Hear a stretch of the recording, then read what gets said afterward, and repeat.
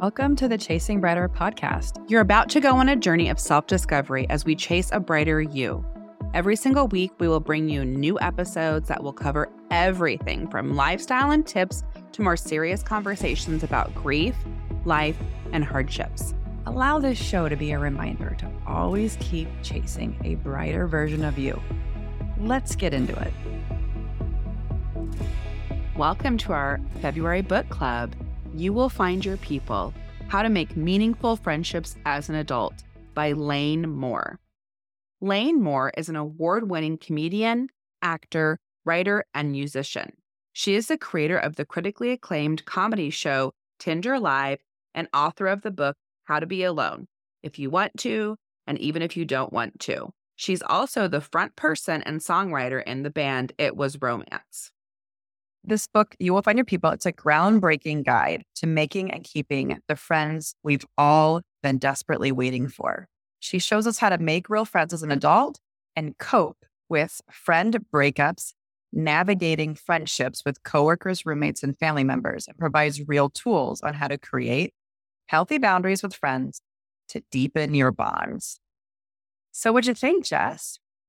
Well, listeners, at the very beginning of the book, I texted Kelly and I told her I hate this book and I don't want to read it anymore.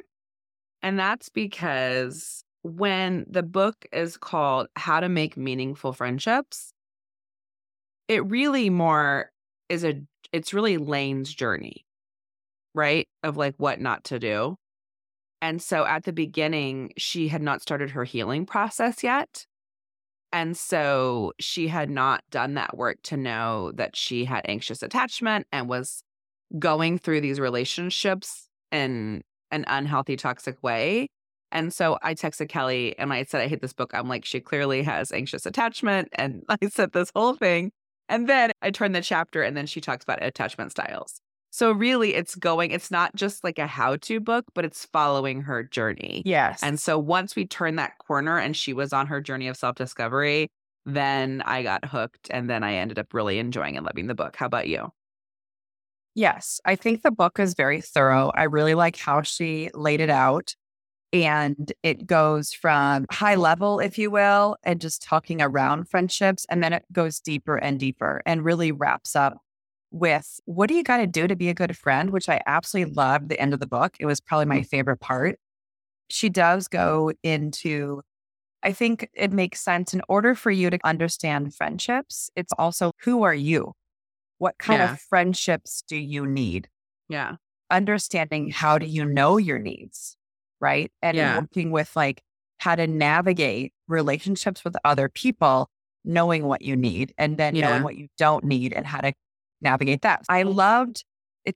It was a person who's not like a psychologist or anything, right? Like she is a writer. So she is coming from this not as an expert, right, but as a human who needs to figure out how to have good friends. Yeah. Yeah. The other thing that I realized about this book is that you and I we're relatively extroverted people, some more than others. And we have spent our entire lives moving around and building friendships. I think as moving around, I personally think we learn to develop friendships better because we moved around, because we had to like restart and get new friends. And so we got better at getting figure out how to make friends. Right. So but some people, I guess my point of that, sorry, Jess, this is where I ramble on. My point of that is I realize that some people don't have that luxury.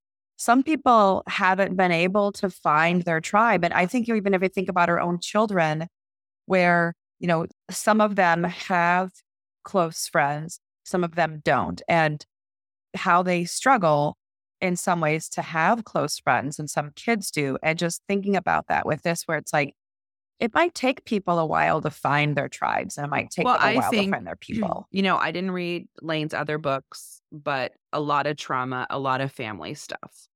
And our parents were and are great role models on how to make friends. They've always had friends and they've maintained long-term friendships. So we did have good models in our parents, which she did not. And the other thing that is a thread throughout the whole book, which annoyed me, but I know the audience that Lane is talking to because I have these clients. I have had these clients over 20 years, and I want to recommend this. If you have been on a journey where you have a very hard time finding friends and you don't know why it's not working, this is such a great book for it. But she compares to movies and TV all the time. Yes, I And love so that. many experts, see, I didn't like that. And so Oh, many experts, because comparison is the thief of joy. And if you're looking to a movie and a book on why your life isn't like that, you're going to be unhappy. And so she kept comparing, well, on Gilmore Girls, it was like this. And in this show, it was like this. And this show, it's like this. Studies show that we don't begin to start our lifelong friendship until high school and later. Because I love one of the quotes I took from the book is when she said, I was choosing friendships from the place that was not yet healed. So how can you, as a young person, when you're not even developed yet, choose a lifelong friend already when you're still changing and figuring out who you are? So it makes sense to me that you're not going to develop those closer, better friendships until you're older and figured your shit out. well, that's true. And just as a maturity path, that makes a lot of sense Right. that we wouldn't be at that point. Yeah. Yeah, you're not ready to develop those friendships. And so it's okay if not every childhood friend doesn't continue to be a lifelong friend, because what she, I think, validates is as you continue to heal yourself, she says you can't meet the right people unless you make room. So if you're holding on to these crappy friendships that aren't reciprocal and doing anything positive for you, then you are holding the space that could be for a healthy lifelong friend. Yes, I agree. And one of the quotes that she had in here that I liked was from what you're saying, our tribes are not predetermined by destiny, but woven together by shared threads of our experiences, dreams, and the courage to be seen who we truly are. I think to your point about not developing friendships until later in life, a lot of that is because for most of us, it takes us that long to figure out who we truly are. Yeah. We were talking about with the girls' trips, it's like when she talks about the importance of vulnerability, right? I think that's what's so beautiful about aging is that's how you can develop closer friendships, is because there's not any of those insecurities. And so you do get closer with people because we're not afraid to be vulnerable. Yeah. So, I mean, that's the biggest part, right? She says vulnerability is not the enemy of strength, but its foundation. Yeah. In Yeah. our openness, we find our truest allies and deepest connections. And a lot of her book talked about, like, if you at the end where it's like, how do you be a good friend? But how do you know if you have good friends? And she talked about, she lists off these Yeah. like green flags, which were, are you able to relax about them? Do you feel safe to make mistakes? Are you able to have disagreements and communicate openly?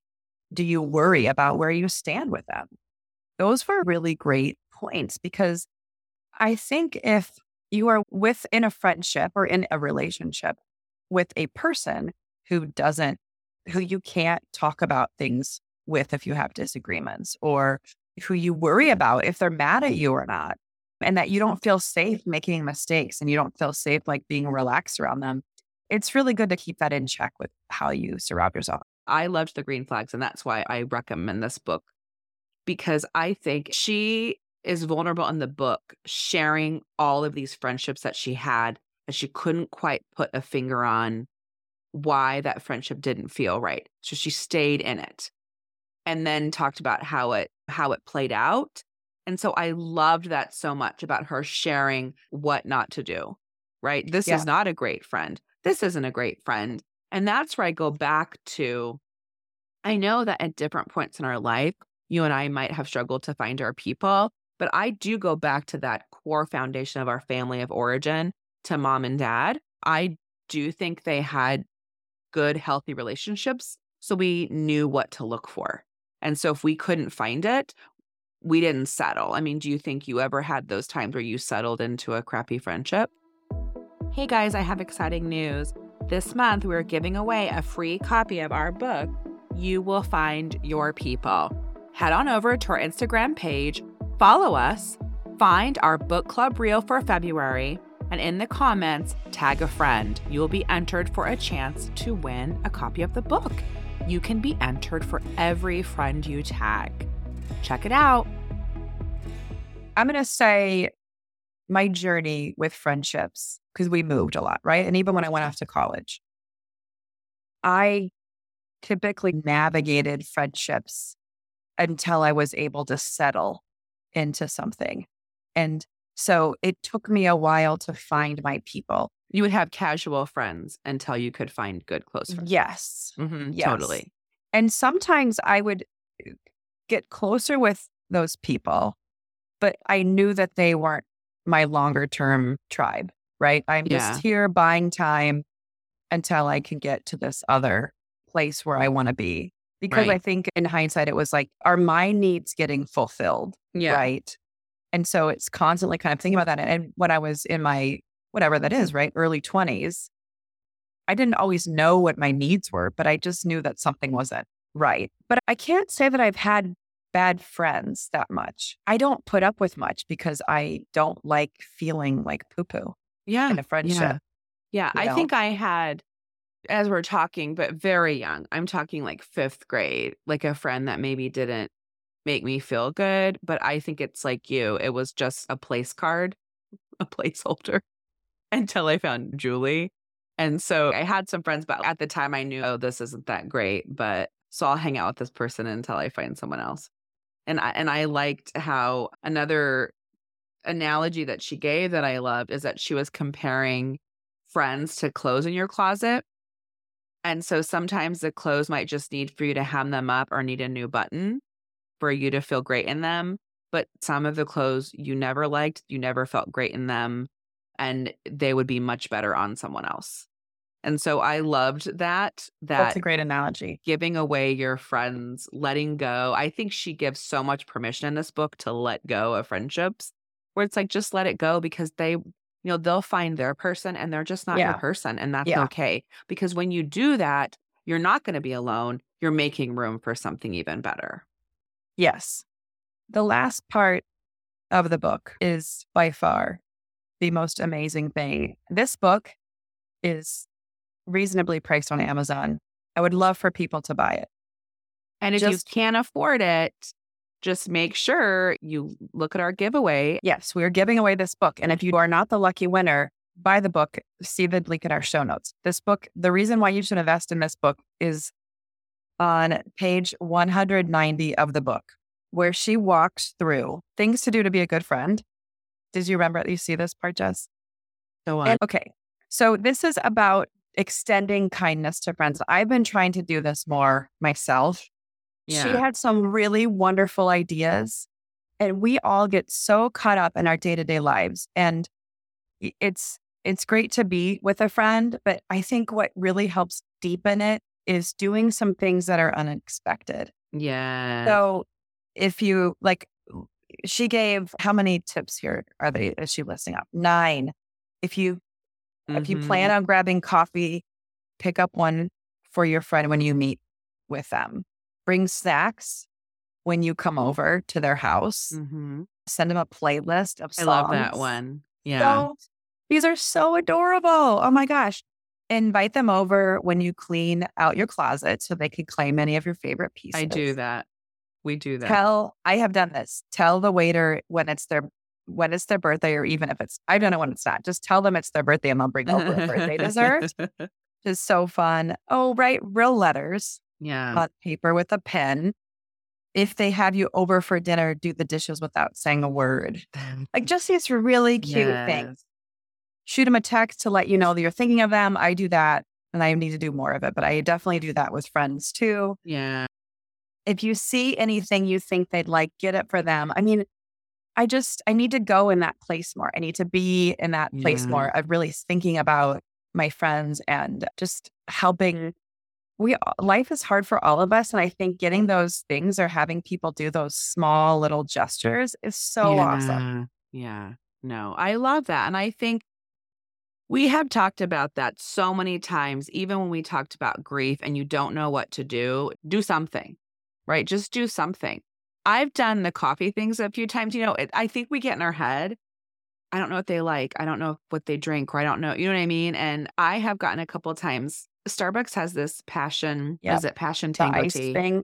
Yeah, it's just, there's no calories in it. It's nothing. It's just tea.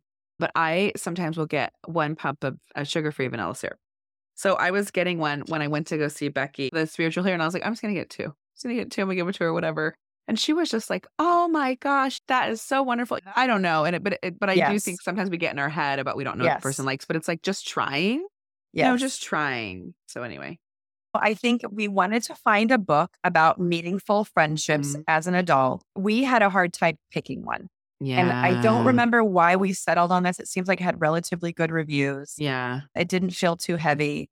And what a pleasant surprise. This was a really great book. And one of the things that I liked about it was that some of this is about us as individuals and our own journey of self discovery, using this book as a way of reflecting yeah. on what we want and how, in our sense of belonging, as we navigate getting the most out of our lives. Yeah, I think it was, so I always love a memoir.